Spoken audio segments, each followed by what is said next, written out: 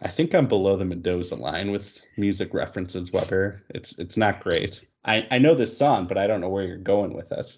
Could you fill me Well, yeah, I mean it's good and I'm feeling all right. I came out of week one. I was in the top six of scoring. So I mean I'm not in? asking for a whole lot more out of that. So I just got to be down for the ride here. And for some of these other guys that had injuries or pieces in offenses that didn't do shit, you got to be down for the ride. And you got to feel good about it. But Okay, all right. if you don't feel good, you're going to be throwing up all season and you're going to be making donations. Thank you, Nick Ruth. Nice little segue. It's us, the three amigos. Yours truly, Mr. Nick Weir, Dan Weber, and Nick Ruth. Nick, how are you doing? I can't complain. I had to get a nice trade in before the pod recorded, so we had something else to talk about. So I'm still trying to make content. I'm annoyed. We need to have like a trade go down mid podcast. We haven't had it happen in but we're entering this fourth year right now. We need to see that happen at some point. That'll complete things for me. Oh, I will be scrambling so hard to try and fucking find the. Yeah, next time I'll just wait to hit accept until I. You can do that. Just you can't tell me like that you have something going correct. on. It has to I want to like my mind needs to be blown mid podcast that I see Nick trade Justin Herbert for a 2025 first or something. Dan, how are you doing this week? It's good, man. It's new iPhone launches Friday. We had a really good pre-order weekend there. My godson's birthday. I can't ask for a whole lot more out of life. And as I sit here on a beautiful Tuesday night with a couple drinks sitting next to me, waiting for the golf this weekend. Well, I mean, I think you could ask for a little bit more out of life, like Cam Akers to give you anything more than 0. Please don't make me at some point in time open up my patio window and then you can just hear the whoosh. Well, we're going to at some point, but we got some other things to cover. Nick Ruth continued his aggressive shopping spree. We got 3 trades to talk about, and he was front and center for all 3 of them. So unless you guys get anything to talk about, I say we jump into those. Go ahead. All right. First one. This was a big boy trade. It involved Nick Ruth and Zane. Nick sent Clyde Edwards-Helaire and Mr. Gabriel Davis to Zane, and Zane sent his 23 first and second round draft pick, Jordan Mason, running back for the 49ers, and Mercedes Lewis. Is he still with the Packers? He's still with the Packers. Still with the Packers. I legitimately don't know. He actually had a snap count too this week. He's getting cut tomorrow, so that's all. Spoiler alert. Okay. He won't be on my roster tomorrow, regardless if I don't even get my waiver. He's getting cut. Say no more. All right. Well, Nick, this was your trade, and this was kind of a big one. So why don't you kind of walk us through kind of your mindset of, this deal and what you think you got in return on it? Well, I've been shopping CEH for about a year. I've gotten some offers. This is by far the best offer. I don't think he helps me long term. I think he's maybe got 2-3 years. My window will just kind of be starting then. So I wanted to get something. Gabriel Davis was a throw-in from, I think I traded it with Armand last year. And he just fucking blew up. I don't know how all the hype happened. I think he had like 3 touchdowns in a playoff game, and now everyone has him as a top 20 wide receiver. But hindsight 2020, week 1, this trade looked amazing for Zane. Big time. Like I got good pieces. I'm more in the 23 draft, which everyone wants. I now have a shit ton of picks for the 23 draft. I'm happy, but fuck, CH and Davis looked really good. And I think that's the piece that becomes questionable is until Gabriel Davis had the 3 touchdown game in the playoffs, and he was passed around from team to team, hasn't he been? He hasn't been with the Bills. He's been with the Bills the entire time. Oh, has he? He's only in his second or third year. It's his third year. Yeah. He's still relatively young. I mean, but the best part is it's just a guy in this offense. And this offense is nothing shy of explosive. I mean, look what happened in week 1 against the Rams defense. Like this offense just clicked. Josh Allen started 10 for 10 before his receiver cost him a fucking 2 points on my fantasy team. It was fucking I wanted to throw something so bad. But he's part of a big offense, and if you're the number 2 wide receiver on a big offense, you're going to have a big role. and he's building that trust with Josh Allen. So this is a guy that could potentially have staying power. And you look at CEH, I mean, yeah, he had a good week. I don't think we're going to see that out of him every week with it. But again, another big piece in a big powered offense. If he can just keep his feet under him, 7 for 42 on the ground is nothing impressive. 3 for 32 in the air and 2 touchdowns is kind of impressive. And one of them almost didn't happen because he ate shit trying to come out of a cut and everything. Yeah. But, you know, getting a first and second, coming back, and again, the player is whatever. He had 38% snap count against Minnesota, so it's not that great. Yep. But crazy enough, it's also the last first round draft pick that Aaron Rodgers has ever thrown a touchdown to. This is actually correct. There's your fun fact for the day, and suck it all, you fucking Packer fans. But I mean, it's good either way. I think Zane long term is going to be in the rough for this, but it just depends on the staying power for both these players. Yeah, I think you really covered all the bases on this, Dan. And I think it's for Zane, I think the couple big takeaways on this is, yeah, there's no doubt a risk. You know, we're not going to dive into the 2023 draft class. I mean, everyone's reading on it and knows what to expect. It's very strong on paper. So I think you're right. Long term, like this could potentially be a deal that maybe Zane regrets in, 6 months. But I mean, you look at, like we talked about, kind of Zane and some of his issues, Tyler Lockett, Evan Ingram, Miles Sanders, he looked good week 1. Like these were some of the guys that Tony Pollard be looking at like flex options. Clyde Edwards-Helaire and Gabriel Davis look like significant upgrades. If you're gonna be a contender and make a trade, I'd rather make a trade like before the season even starts, so you can maximize like game potential for them. So, and they're both young, they do have potential long-term to develop. I think there's reason to be, dubious of that happening, but there's also reason to be very optimistic for him. So Zane rolls the dice for 2 players that if they continue to kind of show what they've seen or maybe the potential they have, I mean, this, could potentially develop into a steal for him. I just really like draft picks, so I'm probably an idiot, but that's what's drawing me back on it. But I think if you win a championship, banners fly forever. So for Zane's perspective, I think I can respect the dice roll here.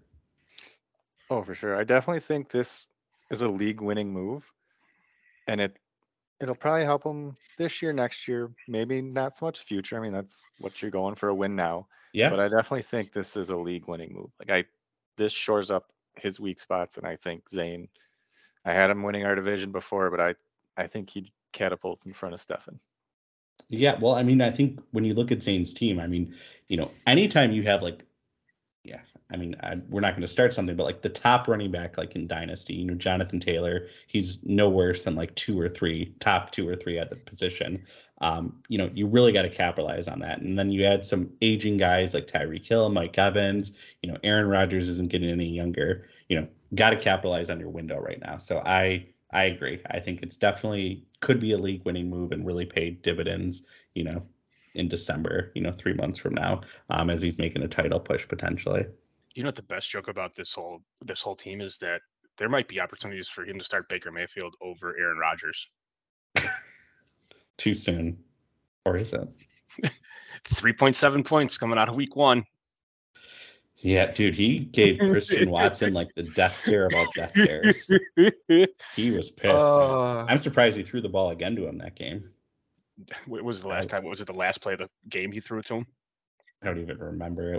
I just saw the highlights, so I didn't see the second throw, but I saw that he had a second attempt or catch, or his first catch on the second throw. So yeah, Nick, any closing words on this deal? You can have the hammer on your trade. Hindsight 2020, I probably could get more after week 1, but I'm super happy with my return, and I shed their points before they exploded. So I'm actually trying to lock up that third pick. I have one quick hypothetical for you. Never, advocate trying to try gouge someone or anything like that. But we've seen 2023 draft picks kind of be a premium in this league. If Zane kind of had a hard stance, is like, no, it's the first pick, the 2023 first or bust. I mean, can you turn that down? the second, like, is the second a deal breaker in this trade? I know it's easy or hard to say like right now because the deal already happened, but there's not many first that are available really to be moved besides 2025 draft picks. So I'm just curious if maybe Zane left some leverage on the table. No, I wouldn't have moved both for a first. Okay. Just a first. The players were immaterial, so it was just the picks, but I wouldn't have done both for just a first. Okay. All right. Good. I was shopping CH for a late first. I mean, as you saw, he's a running back, high-powered offense, youngish, with 140 vacated targets. So he's gonna feast, and I wasn't overly surprised. All right.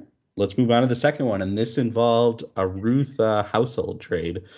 Nick sent Marcus Mariota and Zay Jones, and Kevin sent Nico Collins, Donta Foreman, and a 2025, yes, 2025, you heard that right, third round draft pick.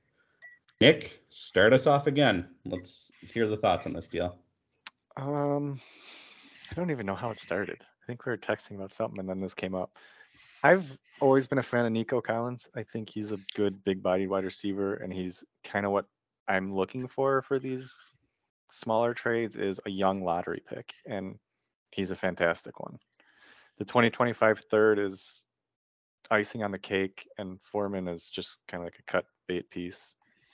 Although he has potential behind CMC since Chuba Hubbard sucked ass. I was been trying to shed Mariota for a while, starting quarterback. I just didn't want those points on my bench. And, going in, I think Sam offered me a 23 third for Mariota, I don't know, probably a month ago, and I turned it down. I wanted a second. And I think Nico in a third, even in hindsight, I like this deal a lot better. And Zay Jones as a throw-in, I picked him off waivers, I think, like a month ago, and and then let's go to the week one hindsight. Mariota looked pretty freaking good, and Zane Jones had 9 targets. So, my throw-in for Kevin could be a thing. I don't think on his roster it ever sees the day of light or light of day, but I'm guessing Kevin went for depth. I don't really know.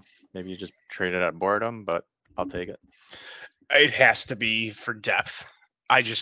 You have Ryan Tannehill, David Carr, and Matthew Stafford. Hindsight being 2020, he benched his 2 better quarterbacks with it. But I mean, who can predict that?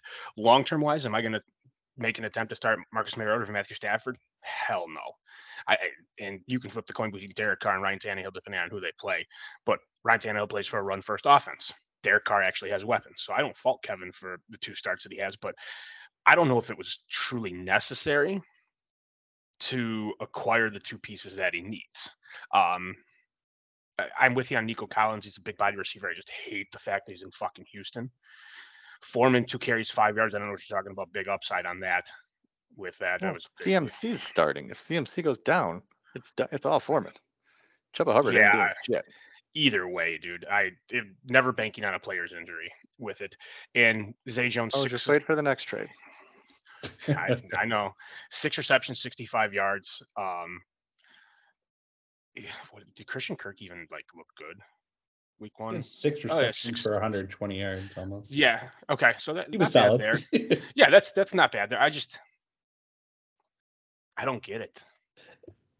Yeah, I'm kind of with you, Dan. I think, from Kevin's logic, I know we were kind of texting outside of the pod on that.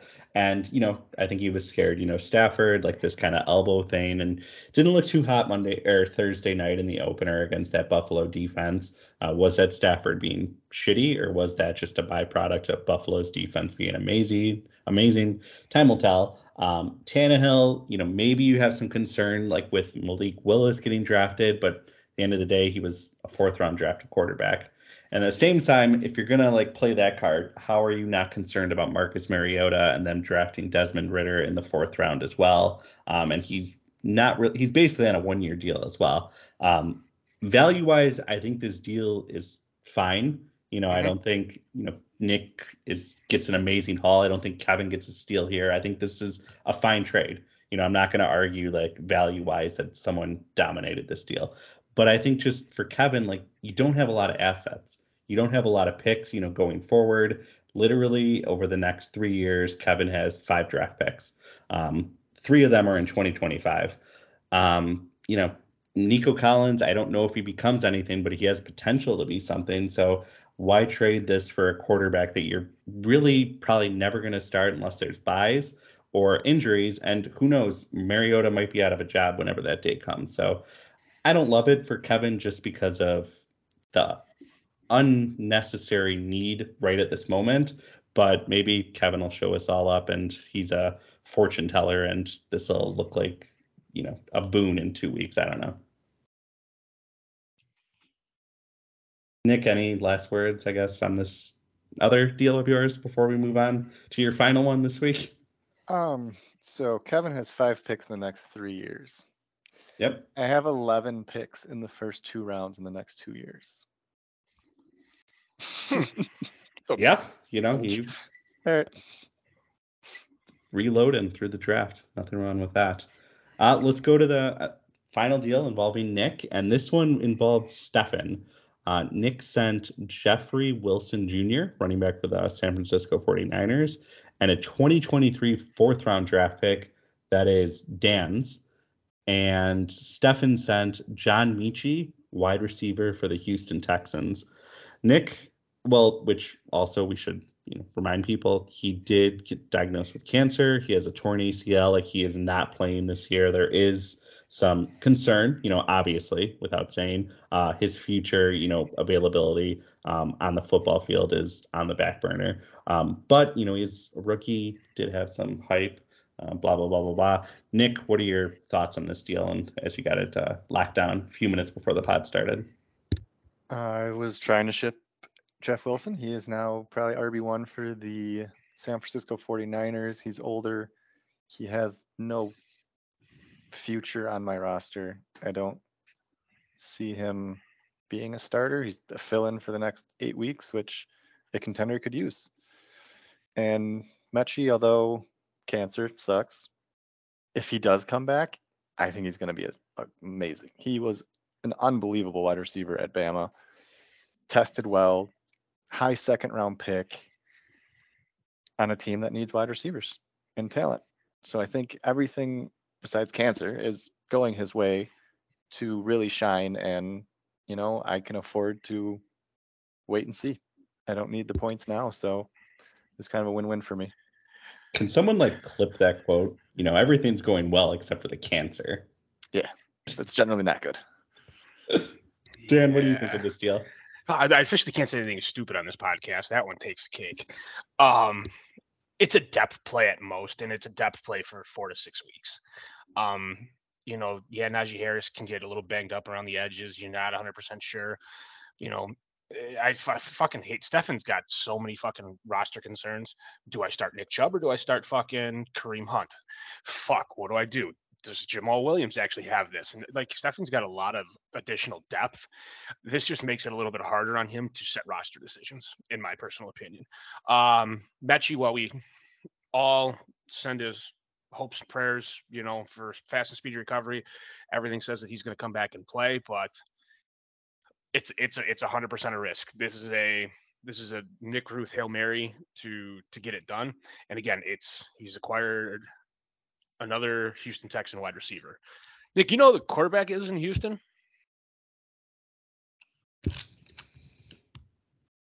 CJ Stroud or Bryce Young? Although they did just win. Oh, no, they tied, right? They tied, yeah. They tied. They didn't look bad, actually. Led by Mr. Rex Burkhead. Yeah, but that's fucking scary. They're going to get a high pick, and they're going to get a good quarterback. And these are 2 super young wide receivers of that offense. And that's a lot of hopes and dreams. I'm excited. Well, yeah, it's Jeff Wilson in a 4th. You're not going to get Mike Evans. Oh, shit. Well, I should probably retract that trade then. But I mean, yeah, go ahead, play your upside and everything like that. This is even, I think, a little bit more to upside for me with it. But for Stefan, it's just a depth play. That's all it is. I'm value-wise, cool. I don't think it was underpaid, overpaid, but it's a hope and a prayer on both sides that staying power exists. And I don't mean that he might die of cancer kind of way. But like, yeah, go ahead.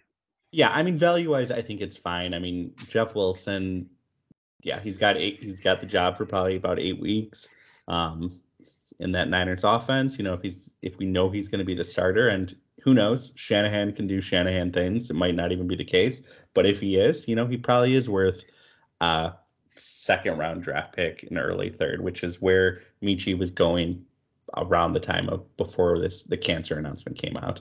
I think just it kind of piggybacks off like with what I said about Kevin. It's just, does Wilson even start for Stefan's team? Like, yeah, it's depth, but like, are you starting him over Najee Harris, Mixon, or Chubb? No.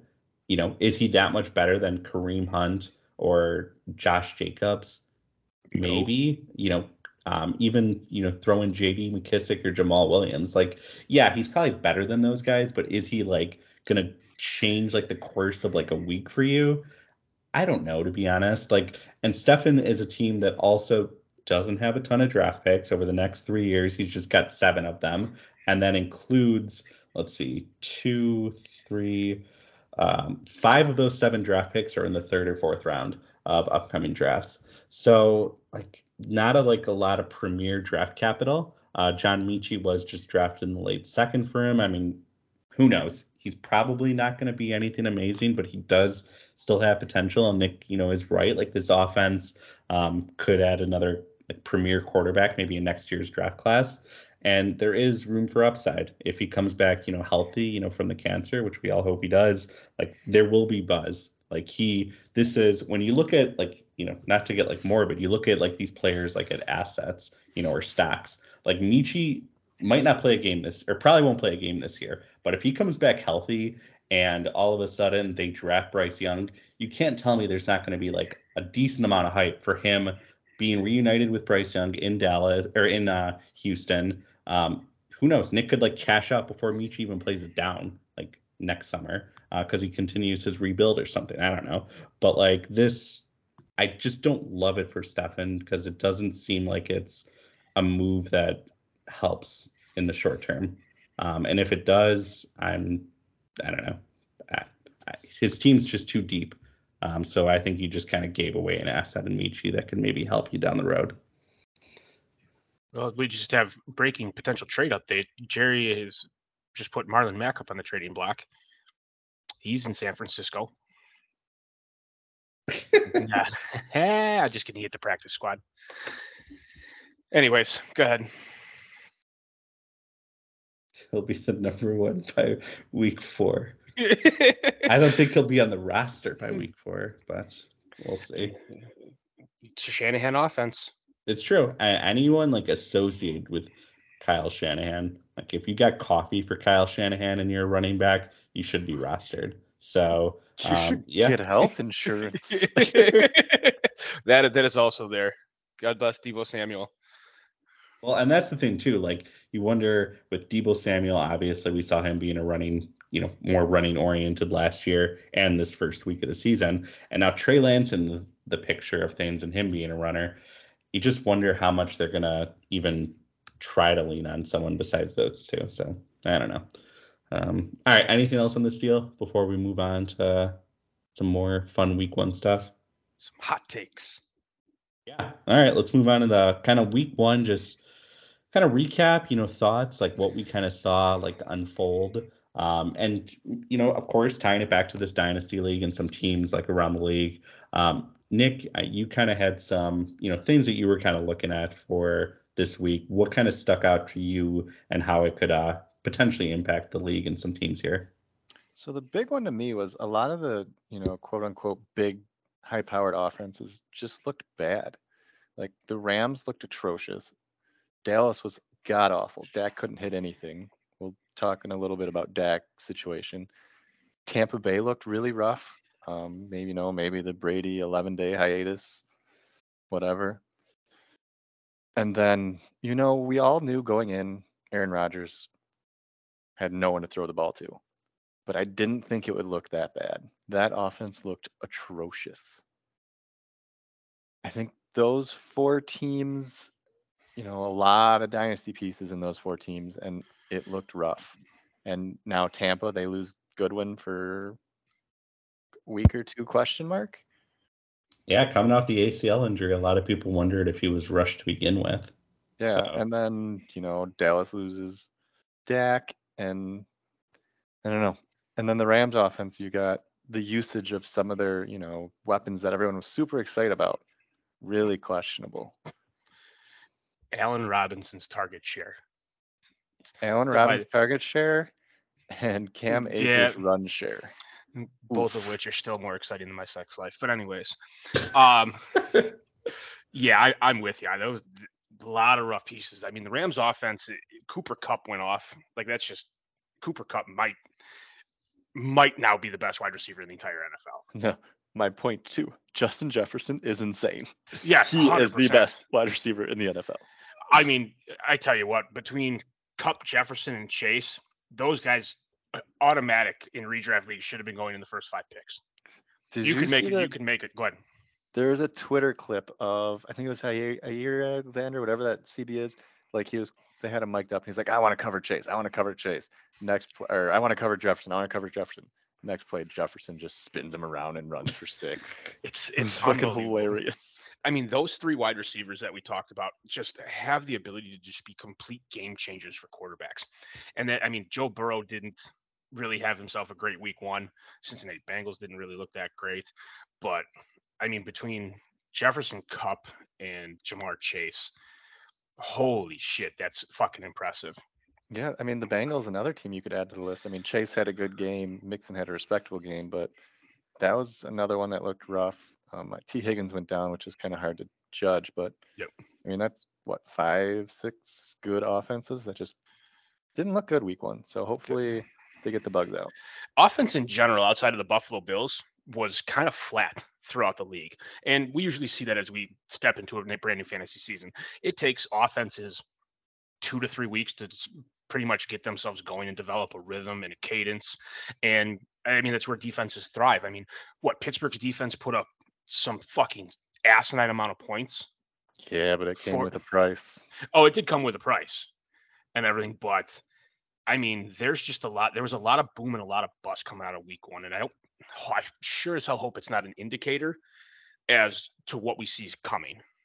Well, I mean, I think a lot of things with the offenses in particular, obviously defense, it's kind of a similar situation as well. But like, these guys just don't play in the preseason nowadays. And you just wonder, like, for these quarterbacks, for these offenses, how much this kind of impacts, we talked about Allen Robinson. How much does this impact, him and Matt Stafford not really having any game, actual games together and playing, not being able, Aaron Rodgers and all these like rookie and younger, guys on his team, not getting like the game, action in preseason. How much does this kind of impact things? Like, yeah, you can have practice, but it's not the same when it's, live and, the defense can actually hit you. So I'm not surprised that things are just kind of rusty for this stuff, for these teams. I mean, I think, there was a person that I follow on Twitter, and I think they're 100% white. I mean, week 1 and the last week of the, season in the NFL are just complete crapshoots. You have teams that just haven't really practiced, in preseason, and then you have teams that have new schemes, new coaches, new players coming together. It's really hard to just get humming week 1. And of course, the final week of the season is just a crapshoot because people are sitting, benched, whatever, playing, the 6th running back on a team or something crazy like that. So all hell will break loose that week often. But I think the biggest question is there any offense that you're like just drastically concerned about going forward? Like, if you want to plant your flag, like, is there a team that you guys are just more concerned about than others? Ignoring the Cowboys because obviously Dak is injured. Can I say like pleasantly surprised? Sure. Let's go with that too. The fucking Seattle offense looked amazing. Geno played out of his ass. Geno might be the best quarterback to actually place a bet on.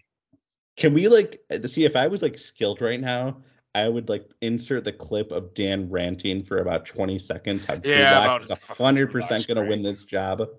And Noah Fant was going to dominate because of that. But yeah, Geno Smith, they wrote him off, but he did not write back. And damn, that was that was fucking dope line. He and that Seahawks team were cooking last night. It was great. Yeah, you're wrong. If you want to talk about pleasant surprise, I mean, how about the Minnesota team, especially against this Packers defense that was supposed to be, world beaters, like top 3 in the league?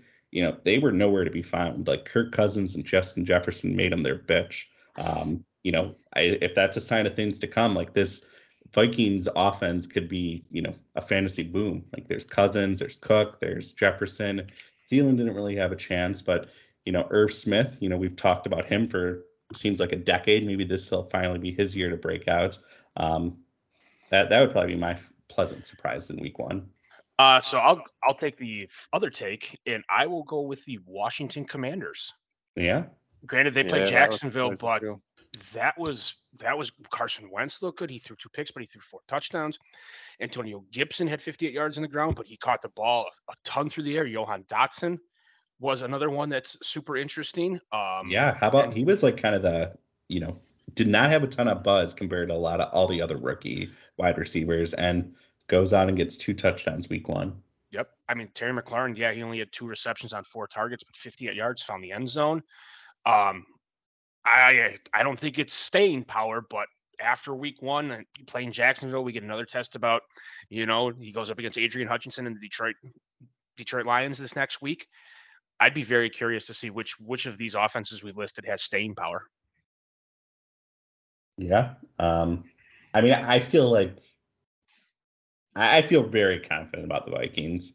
The Vikings 100% right up there. But Washington's a good one. I don't know. They definitely surprised me the most, especially Carson Wentz. And we talk about like kind of the impact of that. I mean, look at Stefan's team. He's been trying to find like that, quarterback situation, worried about what's life going to be like after Brady if he, ever retires in the next like 20 years. Kirk Cousins, Carson Wentz, good start to the season. Maybe he's got his guys locked down going forward.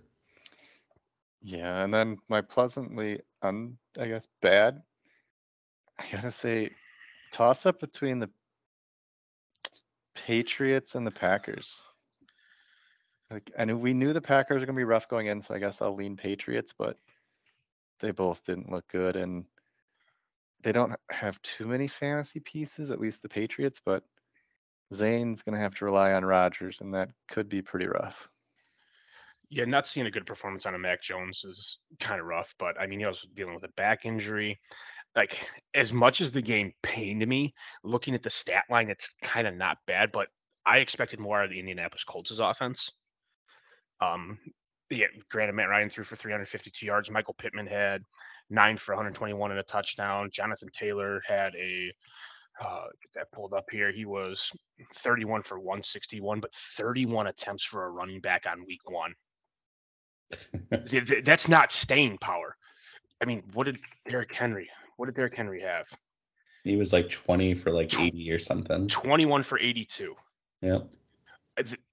That workload, Jonathan Taylor's not going to last the entire year. That can't happen. That the rest of the offense outside of Pittman and needs to be better. I think. In his defense, though, he played 5 quarters. No, I'm not disagreeing with that. I mean, it's 50 pass attempts and 31 runs. There's not many teams running that many fucking plays, period. I get it. I get it. But yes. It's just, to me, it's dangerous. I'm counting how many rushes Jonathan Taylor had in overtime. I believe it was only 3 for my quick guess. So, but anyways, I think my kind of concern, and I'm not really concerned long term, but like they got shellacked week 1, and the score might not kind of reflect it. But Arizona Cardinals, the Chiefs really kicked their ass. The Cardinals got kind of 2 touchdowns late in garbage time, but for 3 quarters, the Chiefs absolutely dominated them. And they're kind of another one that they made the playoffs last year, but I know there's always kind of just been concerned about the coaching situation and kind of the talent and the scheme and stuff around Kyler Murray. Something to monitor. I don't think I'm worried about it long term. I think that was just more of a testament of the Chiefs being good, but this Cardinals offense has a lot of people that people are relying on, and Murray, Connor, Hollywood Brown, Zach Ertz. I mean, it's like your entire roster. AJ Green, DeAndre Hopkins when he comes back. No, but yeah, I mean, I'm heavily impacted with Murray and Connor on this team. So, yeah, that one sticks out for me for week 1, I think. What I don't get is why Murray doesn't get anywhere near as much hate as Hurst does. They're both fantasy good. They're not great NFL. I mean, Kyler is a see so many significantly better similarities. passer, in my opinion. But I mean, at the end of the day, neither have proven anything. So I don't think you can really differentiate them, in that aspect. But I mean, Jalen Hurts, like, he's 100% underrated. And you talk about they could have easily been on the pleasantly surprised list if the Lions kind of really played some garbage time and made this game super close. But the Eagles' offense was humming. AJ Brown, Jalen Hurts, Miles freaking Sanders. They tore things up this week 1, and was that shitty Lions defense, or is this Eagles offense going to be, something to watch the entire season? I don't know. All right, we kind of, or Nick, you kind of alluded to it, but one thing that stuck out to me, and I think this really has kind of impact for 2 teams, is the Cam Akers usage for the Rams. In the game, it was odd. And then after the fact, the quotes from McVay were even odd too. He's usually very sort of confident in his players, but I think I'm paraphrasing, the line was, Cam Akers needs to make the best out of like his touches. He had like 2 touches this game. It's very interesting. Like, this was the Darrell Henderson show. And when you tie it back to our league, Dan, you're probably feeling good after week 1, but you can't feel good about what you saw to Cam Akers. And if Cam Akers isn't involved in this offense, like, it's going to be tough, I think, for you to really get through as presently constructed to make your playoff hopes and dreams come true. On the flip side, when we talk about like Darrell Henderson, I mean, look at Jerry's roster. We were really concerned about that second running back. If this wasn't a mirage and this was legitimate and Henderson's going to be the guy, I mean, all of a sudden, Leonard Fournette, Darrell Henderson, that's a pretty good 1-2 punch. This, if it holds, could be a huge boon for Jerry's team. So I don't know what to expect going forward. All I know is I'd be scared shitless if I was Cam Akers' owner. Yep. That's correct. There is not a lot of excitement coming over here. It was completely disheartening. I mean, I'm sitting down, I'm all fucking jacked up. I've got Josh Allen playing, I got Cam Akers playing. I am fucking ready to go. I got a couple shares of Stephon Diggs in other leagues, and I'm all jacked up. And the fucking Rams run the offense out there, and it's Darrell fucking Henderson. And I'm pretty sure I sent Stephen a message. I go, what the fuck? Like, what is this? And I was like, okay, they let Henderson run out the first series. Akers will come out the second series. Darrell fucking Henderson again. And I'm just like, I'm fucked.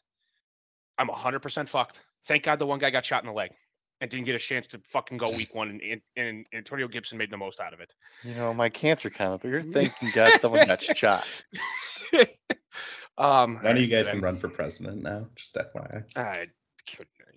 But nobody wants to. This country's a fucking dumpster fire. It's rough. My depth for running back 2 after that, Alexander Mattison and Mark Ingram are my 2 best options after that. Yeah, you should have traded for Jeff Wilson. CEH, whatever. I mean, it's just one of those ones where I felt good about my situation. Now I'm in shambles. My team is currently in a blender to see what's going on. And please remember, I scored the 5th highest points with Cam Akers putting up a goose egg. Oh, yeah. No denying it. I mean, at the end of the day, Cam Akers, Noah Fant, and Mac Daddy let you down big time this week. Yep. And you know what? If that's the case, and those are the pieces I've got to try and piece around, okay. Jared Goff, not my best situation, but I have that there.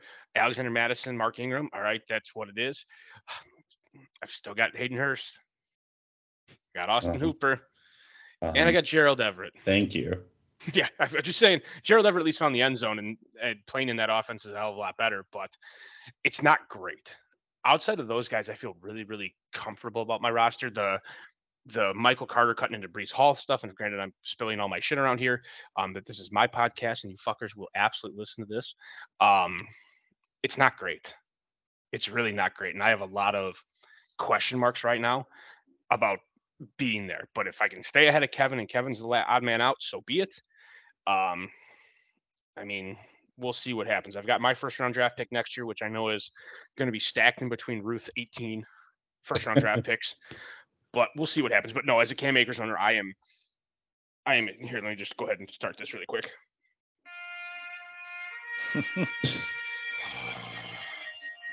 Damn, it's just, I mean, it's the same thing for if you're a Dak owner and Elijah Mitchell owner. It's all fucking just. I mean, here's the question for you, Dan, or for both of you guys, I guess.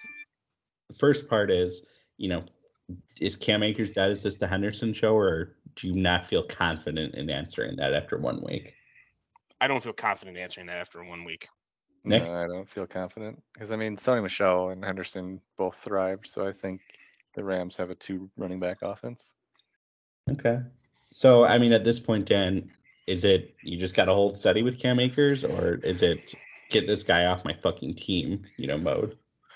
I flipped the coin. You got to believe with all the hype that he had coming in that he's a guy that does need to maximize his opportunities. But I mean, it's interesting because Breece Hall, Cam Akers, it's a 50-50 backfield right now. It's which guy's going to get hot first and who's going to take advantage of it. My virus protection is currently up to date on my computer. That just told me. Antonio Gibson, does he have the staying power until we get Brian Robinson back? J.D. McKissick didn't eat into a whole lot of a time. I'm pulling his. Yeah, J.D. McKissick, I think, is more the pass catching. If the Commanders are down, you'll see McKissick cut in a lot. But the Commanders were pretty dominant, and I think they just, dominated the game and ran at will. So that is some might say the game. They commanded. Yep. Commies. Okay. So I guess the only other thing really that I think we should talk about, as always, are injuries and what we saw in week 1. For the most part, I think everyone got through unscathed, in terms of season-ending injuries, which you like to see. Godwin is one of them. It seems like he might be a week or 2 type thing. Same thing for Keenan Allen. I don't think it's worth going too in depth on them. But the 2 main ones were Elijah Mitchell and Dak Prescott. Elijah Mitchell seemingly is going to be out for about 8 weeks. Dak Prescott, I know Schefter initially reported 6 to 8 weeks, but earlier today, then Jerry Jones said we're not putting him in on IR. He could be back within 4 games. He's on IR. They put him on IR? Yep. 5 hours ago, Elijah Mitchell knee has officially been placed on IR. No, Dak. Oh, sorry, Dak. Elijah Mitchell's IR. Yeah. Elijah Mitchell's IR. He's out seemingly 8 weeks per everything that I've read. Dak Prescott initially reported 6 to 8 weeks by Schefter and some other people in the media, but Jerry Jones said he's not going on IR and could be back within 4 games. Let's start with Mitchell. I mean, obviously we saw kind of the impact of this in the league. Jeff Wilson, got traded and, in the earlier deal that we discussed. But Mitchell's, a guy on Kevin's team. How does this potentially impact him? And, are you concerned? Is Mitchell going to get Shanahan? Will he get his job back?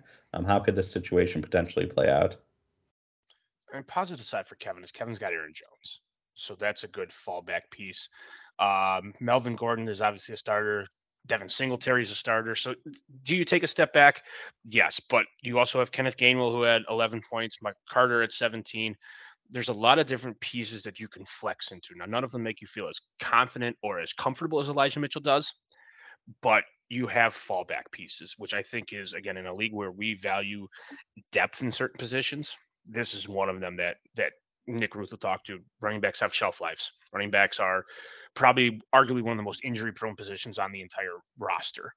So, yeah, Kevin has options. They're not nearly as great as Elijah Mitchell, but I don't think his roster takes as big of a blow as it could. And thank God he played fucking Chris in week 1 because he almost fucking lost. Yeah, it's Yeah. a rough injury.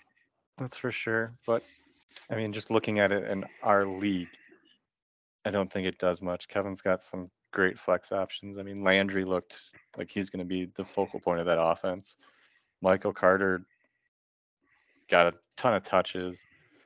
He's got options, and I actually think if he starts Landry, it's probably a step up in a flex aspect.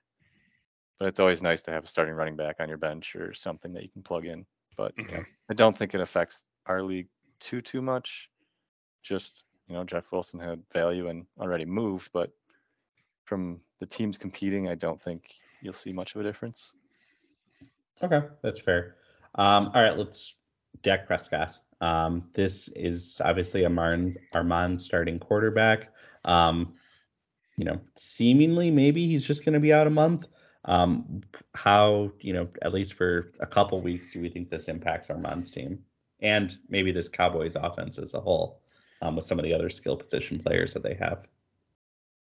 I think I'm more concerned about the other skill players in the offense. I don't necessarily think I'm too overly concerned with Armand's team simply because Armand isn't competing, so this helps him save a little bit of points with it. But I mean, go ahead. He's got Daniel Jones. Well, if he isn't competing though, he doesn't have his first round draft pick. I mean, he's still got some nice pieces. Is this a team could Saquon Barkley be moved? Terry McLaurin, Cortland Sutton, are these guys that maybe should be on the block? Or do you just have to ride it out and, if you just see what happens and run it back when Dak is healthy, hopefully? And the question becomes is how long is that going to be and where's he going to be at when he does it? 100 points in the first week. Granted, Dak went out, Saquon went hamski, but Stevenson didn't do shit. Terry got over 10, Sutton got over 10, and Njoku's not great. Sammy Watkins was a dumpster fire in the Green Bay offense. Gesicki did nothing. You're starting Donovan Peoples-Jones.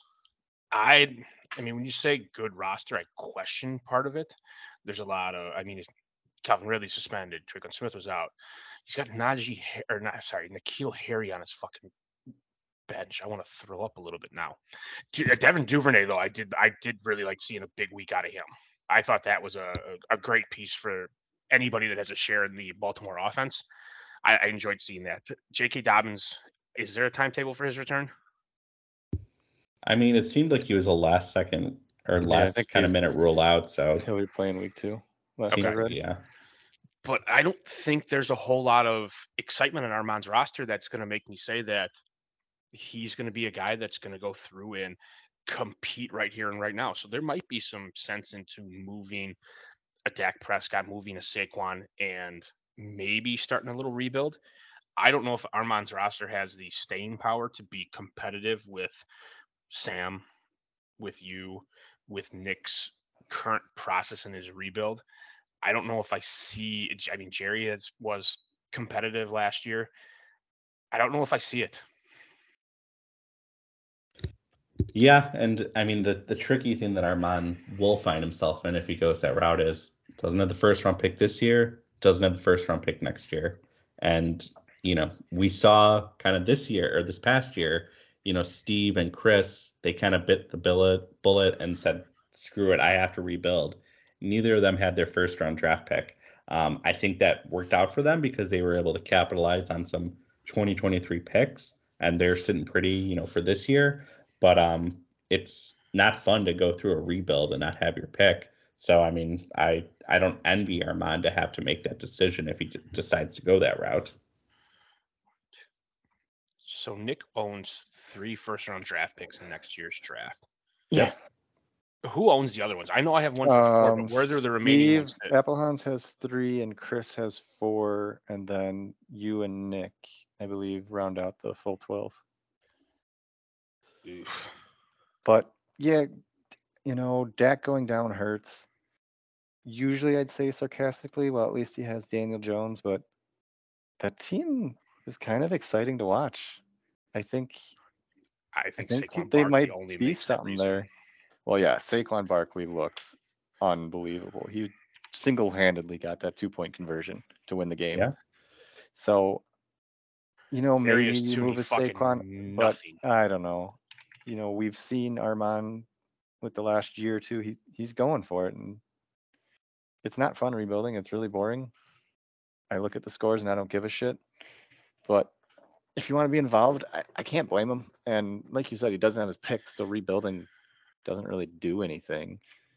You can get value on the Saquon, but Dak, I wouldn't move either of his quarterbacks. They have power to stay, and I don't know. He's in a real tough position, but he doesn't really have the pieces to go get more, and he doesn't have really the pieces to trade away or nothing to trade for, like we just said.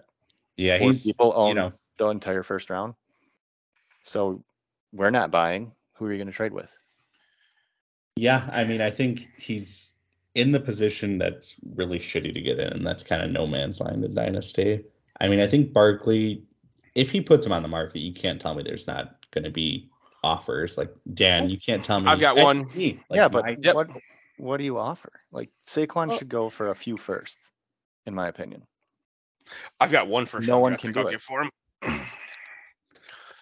So that's the real tough spot with where our league is if you want to move a top tier talent for picks, you just can't do it. That's why, I was shopping Jeff Wilson. I want a second. I'm not getting that value. It's just not possible in this league.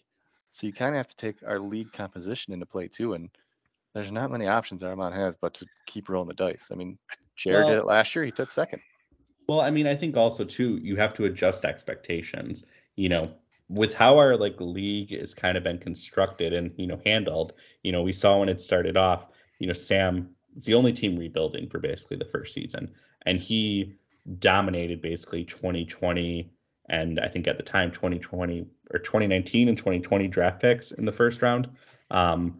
Basically had that jump start. Now this year or recently we saw Steve and Chris kind of jump in and they were able to, get a lot of 2023 and 2024 draft picks. Nick, you kind of played catch up, but you've been able to acquire a few.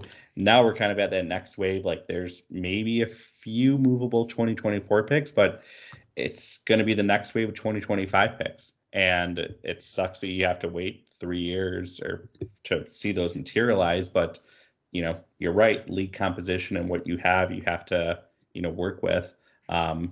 You can look at all the trade calculators you want, but at the end of the day, you have to look at your league and what's available. Not saying you just take any deal, but you have to maybe adjust expectations. And that could be a situation that Armand or anyone that's selling is potentially in. But I mean, when I look at kind of Steve and Chris's rebuild and even yours, Nick, Steve and Chris in particular, just because they did it last year with no picks, I think they're really in great position going forward. We'll see if the picks pan out. Obviously, you have to make those and get some hits, but they're in a decent spot now. I don't think all hope is lost with Armand. I don't know. I guess I'm the optimist that I think that there could be deals that would happen if you started pursuing them, because I think there's a difference between shopping Jeff Wilson or Saquon Barkley. Cam Akers and a first for Saquon Barkley. So fun fact, I did that trade last year in Dynasty. I traded my 23 first and Akers before the season started for Barkley. So it was a doable trade. Yeah, let's do it. I wouldn't do it now that Barkley is amazing. Shut up. No, I got Barkley in his value, but no, but I mean, for Barkley.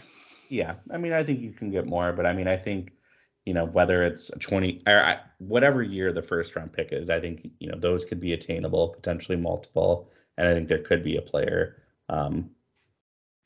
But maybe I'm wrong. Damn, I got a first and 2 seconds next year. or no, I'm sorry, 24. I got a first and a third next year. All right, so recap week 1. We'll go through it real quick and then do our previews. Wait, recap what? Recap week 1 and then do our previews. Sure, give us the recap on week 1 then. So week 1, the me and Zane game, super boring. Zane dominated. His new pieces look good, look even better. So like I said earlier, I think he's my league favorite or my league winner now. Kevin and Chris. Kevin damn near lost. So that's really worrisome. I'd be a little worried if I was Kevin. His quarterback situation could be rough. But it's just 1 week. I wouldn't quite overcorrect. Real quick though, Derrick Henry, how concerned are we? Dude, he Sell got him. rocked. Sell him. He got Derrick Henry. I wouldn't sell him. I mean, you can't sell him. Like, Who's buying? Henry's like impossible to sell. Yeah. But like, yeah, I'd be a little concerned about him. Yeah. Continue on. So then we had Dan Steffen. Dan put up the third most points, right? Mhm. Yeah. Oh, I thought it was the fifth most points. Could be something, but he is playing with one running back now, which is going to be rough. No, I have two. Yeah. I've got Gibson. Gibson. Gibson and Brees, yeah. Yeah. 1.5. Okay. And Stefan is just good and remains good. There's newsflash. Adam and Steve. Adam has the greatest wide receiver core ever. Question mark. I mean, you talked about like Zane being your favorite. I think Adam's my favorite. I mean, Patrick Mahomes and between Jameis Winston and Matt Ryan, I think that's a fine QB core. At running back, I mean, Austin Eckler. Didn't really see it a ton in week 1, but I think there's reasons to be optimistic. And then I think he has enough depth with guys like Edmonds, Penny, however long he's healthy for. Cordell Patterson, I mean, we all thought like it was going to be the rookie in Atlanta, that Tyler Aguilar, but he was inactive and they just rode the Cordell Patterson train. So that was interesting. And then, yeah, I mean, Justin Jefferson, Stephon Diggs for redraft, like those are probably 2 of the top 4 wide receivers right now. Dalton Schultz, they got to pass to someone, and it's not going to be CeeDee Lamb, so it might be him. And yeah, I mean, Julio Jones, other options. I really like Adam's team a lot. I think he's my team to beat right now. I'm buying the week 1 action. I don't blame you. He looked really good. His depth scares me a little. Yeah. I feel like Zane's pickup of the 2 might have catapulted him. But all right. So then we have Nick Weir and Armand. Nick won not as handedly as we all thought, but it kind of goes full circle to your wide receiver group that I'm super worried about. Higgins went left early, concussion. That's can't fluke, I guess. You can't really account for an injury. But the A-Rob situation is certainly something to monitor. Definitely.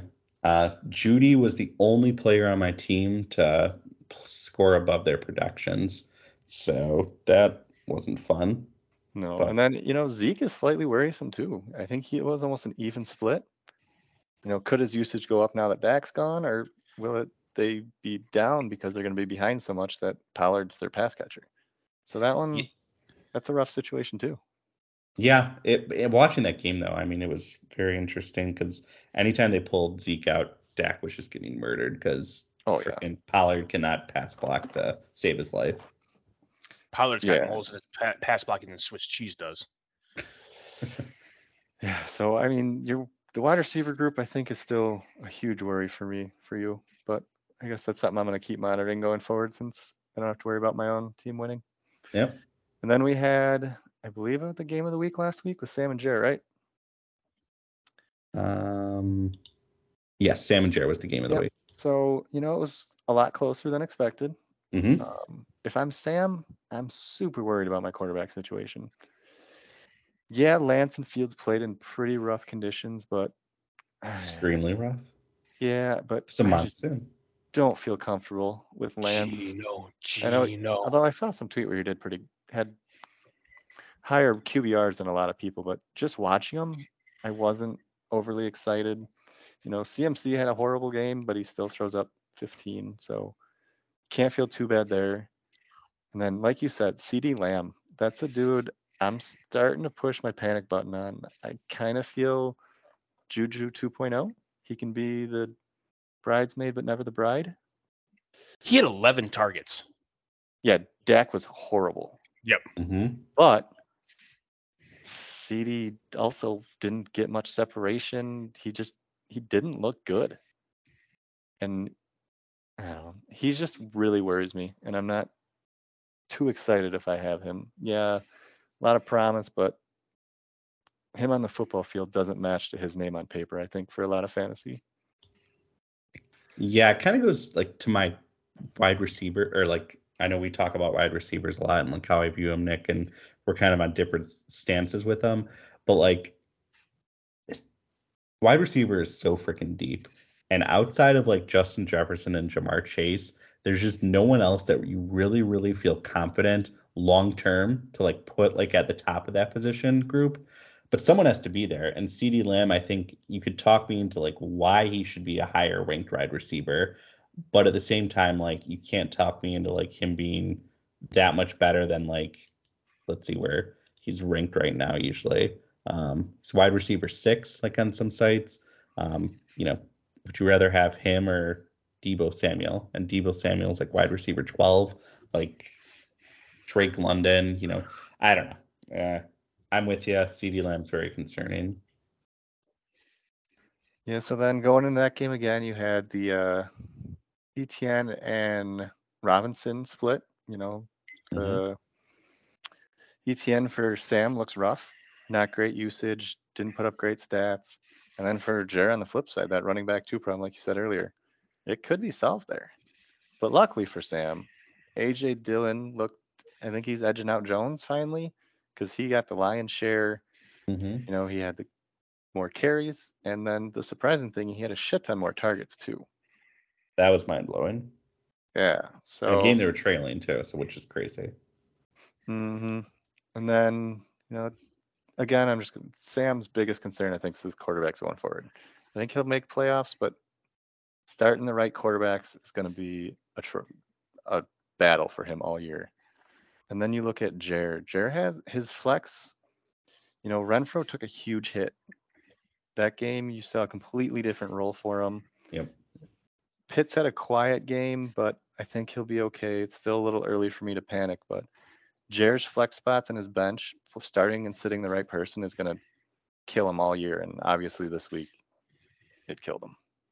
So that's kind of my week 1 quick run back. If you guys have anything to add. No. I think there. Yeah, I think you knocked it out. Good job. All right. That brings us to week 2, though. Week 2. And let's just start with the battle of the Knicks. I'm taking on Mr. Nick Ruth. I don't know if we really need to go too in depth on this. Besides the fact Kenneth Walker is supposedly going to be starting. You excited about that one, Nick? Exciting. Yep. Because their offensive line looked really fucking good, and Penny looked really fucking good. So I think it was their Super Bowl, but they were lights out. Exactly. So, Penny probably gets the lion's share. Walker, certainly a future play, but it'll be exciting to see some of the flashes and see what my future, hopefully RB2, since I get Robinson, will be able to do. Let me ask you this question on that. Do you have any concern around Cole Kmet? You took the words out of my mouth. A little bit. Mooney and Kmet both looked bad, but they did play in a hurricane. Yep. So I'll preface with that, but the offense looked so bad in the beginning, and it was just like watching the Bears of last year. So it is super concerning. We'll see with normal weather how it looks, but yeah, definitely. That's why I have 8 tight ends now. One of them's got to hit. Just all about which one you start. Yeah. I mean, for you, Nick, I mean, if T. Higgins doesn't clear concussion protocol, obviously you've got Jerry Jeudy you can slot in there, but I mean, you've got Zeke sitting down on the bench. Is he your fallback option here, or is it Amari Cooper? It's honestly like I'm toying with the idea of Josh Palmer if Keenan Allen's out going Thursday night against Kansas City. I don't love it, but I feel like Herbert or Chargers versus Kansas City, it's probably a poor idea, but I feel like it could be a high scoring event. So why don't I get potentially Herbert's number 2 wide receiver? That's only if Keenan Allen's out, though. Yep, and I mean Mike Williams was, here's your Kevin segment. Mike Williams was nowhere to be found in week 1. He has a tendency to disappear, and he also has a tendency to just blow the fuck up. Good luck guessing which week it's going to happen in. Yep. All right. Which Nick are you guys going with? I'm going with you. Weird. All right. Yeah, this one's an easy one. Yep. Let's do like another. Yep. Let's do another layup. Dan, you're taking on Steve this week. I mean, is there much to talk about? Steve has Mitchell Trubisky, but just James Cook. Does James Cook score positive points this week? I don't know if James Cook sees the field again.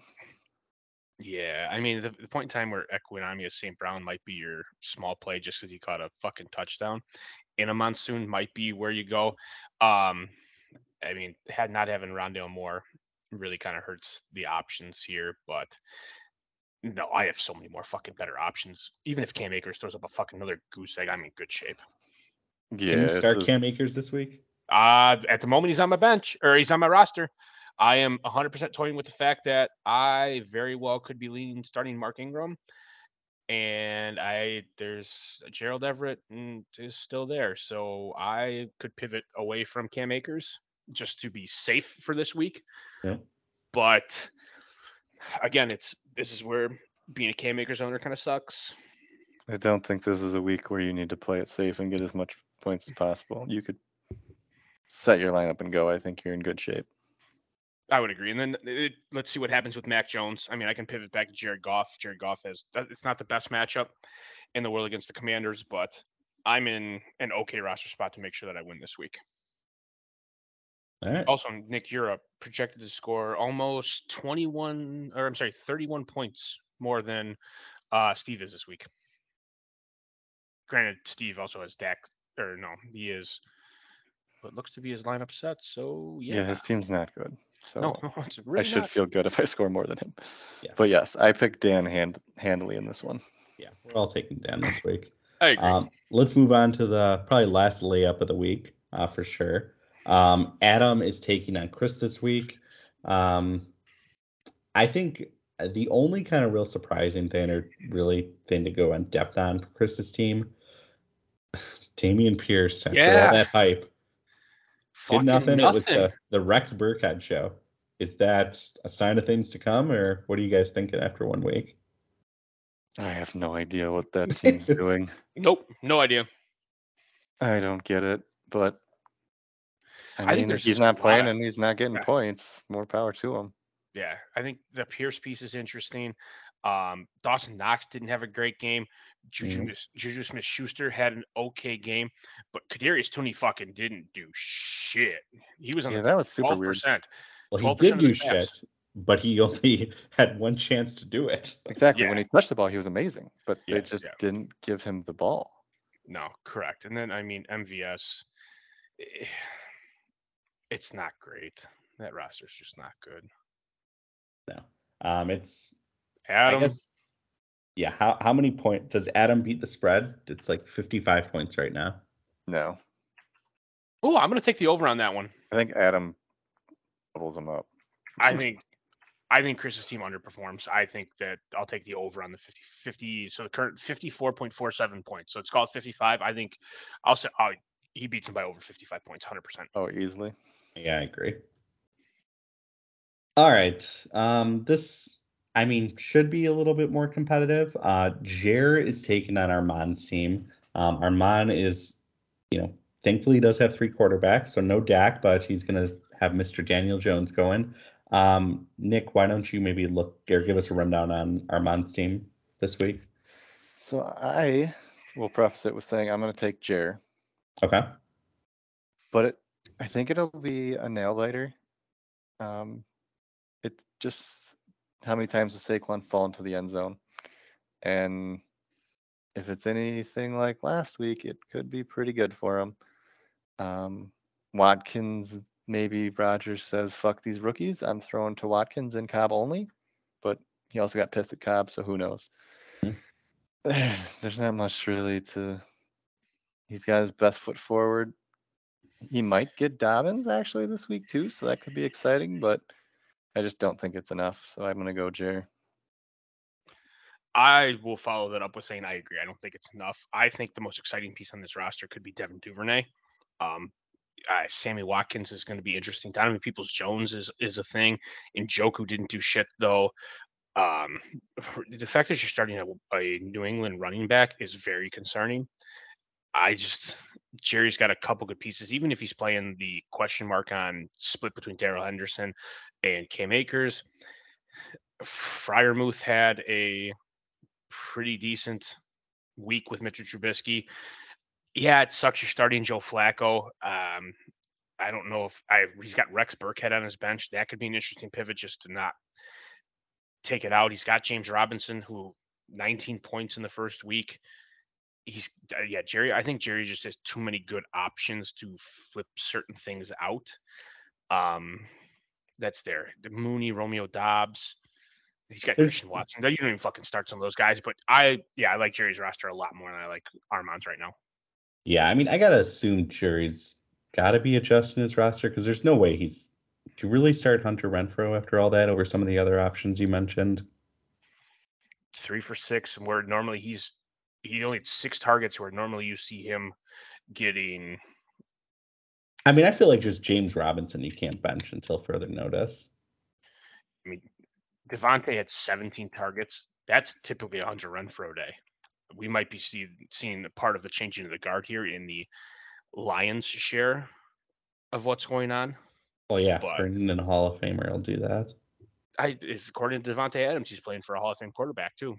So, all right. It seems like we're all leaning towards Jared this week. Is that a fair assumption? Mm-hmm. Correct. All right. Through 10 games, we are exactly the same, but I feel like maybe we'll have some. Yeah, maybe we'll have some changes this week. And before we get to our matchup of the week, we are going to talk about Stefan taking on Mr. Kevin Ruth. Kevin's coming off an underperforming week 1, looking to rebound, and Stefan just kind of a ho-hum, win as the defending champ. Nick, do you want to talk about Kevin's team this week? Sure. Right now it is a 0.8 point difference. No, 1.8 difference. Nope, 0.8. Can't do math. 0.8, Yep. Kevin's team probably has his lineup set. It's looking. I like it. The only worries, you got Aaron Jones, like we said earlier. He just got outplayed. So that's a little worry going forward. I think the game pretty much is going to hinge on Najee Harris's availability. If Harris plays, I lean Stefan. If Harris doesn't play, I lean Kevin. So I think that's kind of where I'm at with this whole setup. Is it all relies on that. See, even in my eyes, though, I'll take Stefan all day in this matchup. I think there is, even if Najee doesn't play, you can run the Kareem Hunt and Nick Chubb stack and be 100% okay. They're playing the Jets. They're going to run the absolute shit out of this ball. There's part of me tells me you need to play fucking both those guys over Brandon Cooks right now. Like, there's just so many good pieces. Brady's going to New Orleans. Wentz is going to Detroit. And my big question mark is, which Zach Ertz are we going to see? Is there a play for a Tyler Higbee this week? And I think there's interesting pieces. I think Stefan has a lot more hard roster decisions to make than Kevin does. I still I'll take Stefan in this matchup. Yeah, I mean, I think the one interesting thing when I look at Stefan's team is I don't know if I bench Kirk Cousins over Carson Wentz. I know Wentz had a very strong week 1, but they both have kind of favorable matchups going up against the Lions and the Eagles, but Cousins just he's got Justin Jefferson. Yeah, he's got Justin Jefferson. He's got Adam Thielen. I mean, you can kind of double dip with the Thielen stack. Well, actually, I take that back. Kevin has Thielen. But I don't know. I just don't trust Wentz quite yet. I want to see it a little bit more before I bench someone like Cousins for him. Kevin's team, yeah, I think everyone's kind of started that should be started on his team. The only intriguing option is, Devin Singletary. Are we buying into him at all? He looked like the best running back, in week 1 for the Bills, but he's a Bills running back, so who knows? But that's really the only kind of maybe potential swap that I see for Kevin's team. Jarvis Landry's an interesting question mark though too. Went off huge in week 1, but Yeah. Tampa Bay is better at defending the rush than they are the pass. So I would put him in the list too as possible. No, that's a fair point. But I mean, very tough matchup against the Tampa Bay Buccaneers. Their secondary is very strong. Divisional game. Hate starting guys on Thursday night. Mike Williams, you probably should bench him. Yeah, that's true. But no, I mean, this is a tough game. I think the projection is very accurate given this a 0.8 advantage to Stefan right now. I don't know. I have my pick written down. Nick, I'm assuming you have your pick written down. Dan, do you want to say yours, or do you have yours written down? Stefan. Taking Stefan as well. Yeah, I guess without having the caveat, I will go Kevin. Yeah. Kevin does it. All right. We have our first difference. Well, only, at least right now, one of us is going to be potentially 5-0. All right. Matchup of the week finds ourselves with two 2-0 teams battling. Sam is taking on Mr. Zane in a battle of, kind of, I think, potential favorites in the league. Could be a conference championship game preview. Nick, what team do you want to cover for the first go at or breakdown? I'll go with Zane's team. Okay. Looking at it, the only real question mark I have is, Tyler Lockett. He didn't get great usage, didn't put up great numbers, but I guess there's just not too many other options to go with right now, so you got to, but I think that's probably his weakest spot in the lineup. I mean, otherwise he's got some pretty favorable matchups, which, yeah, I'm going to go Sam, but actually, no, I took Zane in this one. I'm going Zane. I think the matchups kind of do it, and it definitely comes down Monday night. He's got a shit ton of people playing in the doubleheader, so it'll be a nail biter all weekend. I think for the Lockett call, I mean, Miles Sanders, are we buying like that week 1 performance? Is he gonna actually be consistently given the ball, or who the fuck knows? Like, where are you guys going with that? Because I think that's when I see it, or when I look at the roster, like that's the toss up for me on Zane's team, Lockett or Sanders. I'm a Sanders owner, so I have to pray to God that fucking that's now going to be the thing going forward. But I don't feel confident in it. Yeah, I mean, with how close the matchup is, I almost would just go Lockett for that boom. Lockett could go 60-yard touchdown catch and call it a day, and that's all you need. And with, kind of chasing points and a team that is good, he's got a lot of safe spots, but I definitely would put in a lottery or two to see if I can hit that big play. And, Lockett is that, but depends how he wants to go. All right, Dan, let's hear Sam's team. All right, so I mean, we obviously start with the fact that he's got Joe Burrow, and they're going into Dallas to play a game. And Dallas is obviously reeling, but they have decent cornerbacks. It's an interesting piece. And then obviously you have Trey Lance, Seattle, Geno Smith's got San Francisco, which Justin Fields kind of just helped out a little bit.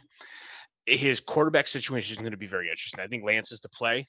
I don't think there's anything there, but after watching Geno go off and seeing Justin and Trey struggle, I don't think you pull the trigger with it. McCaffrey obviously struggled a little bit, but I mean, again, like Nick said, he puts up double-digit points. I really like DeAndre Swift's, what I saw out of him in week 1. I think that's super, super great, but he goes up against a tough Washington defense. That's going to be a big piece. He's got Hawk. Alvin Kamara is scheduled to go, but who knows?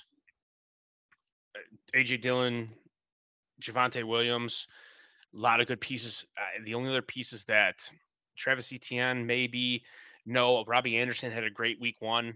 and I say a great week 1 because he was the only person that showed up with it because he had a 75-yard touchdown reception and he had 102 yards on the day, and that was the highlight of them all.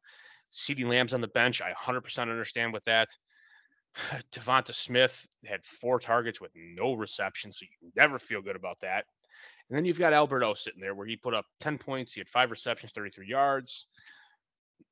There's another great set of options where if Sam needs to pivot off of Kamara, if he needs to pivot off of some of the bench players, A.J. Dillon, Hawk, like he's got a couple different options to go with it. But I think for Sam, the key is making the right decision in your quarterback situation. And I think everybody else plays itself in. Yeah. I think that the heart or the thing that I like look at with Sam's roster that's up for debate most, assuming you don't have to worry about the Kamara injury, is just that second wide receiver. Right now, Deontay Johnson's in. I mean, CeeDee Lamb, I know it wasn't a great performance, but week 1, I think it's important to not overreact. It's a toss up.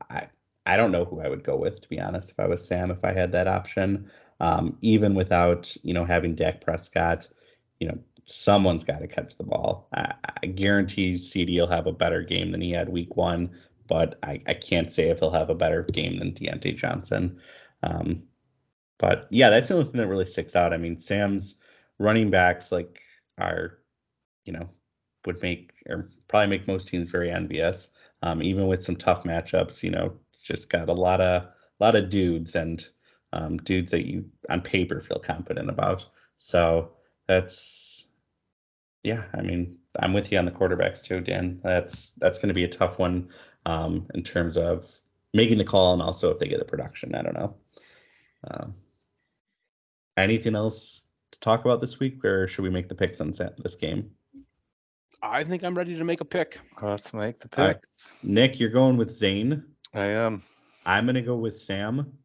Dan, who are you going with? We could have a very large gap between ourselves and Nick. I will take Sam. All right. You guys are boring as fuck. You're lucky I came back. What do you mean boring as fuck?